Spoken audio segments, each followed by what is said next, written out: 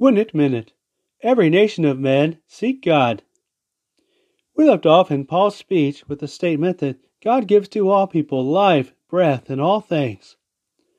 Showing that God never left off his purpose for mankind, he continues, "And he made out of one man every nation of men to dwell on the entire surface of the earth.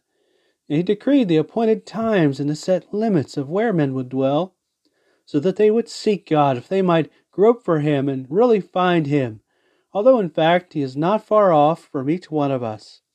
For by him we have life and move and exist, even as some of your own poets have said, for we are also his children."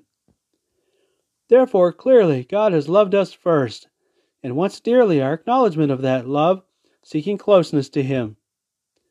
Next, let's conclude the speech with the actions all should thus take. Reference 2, 552.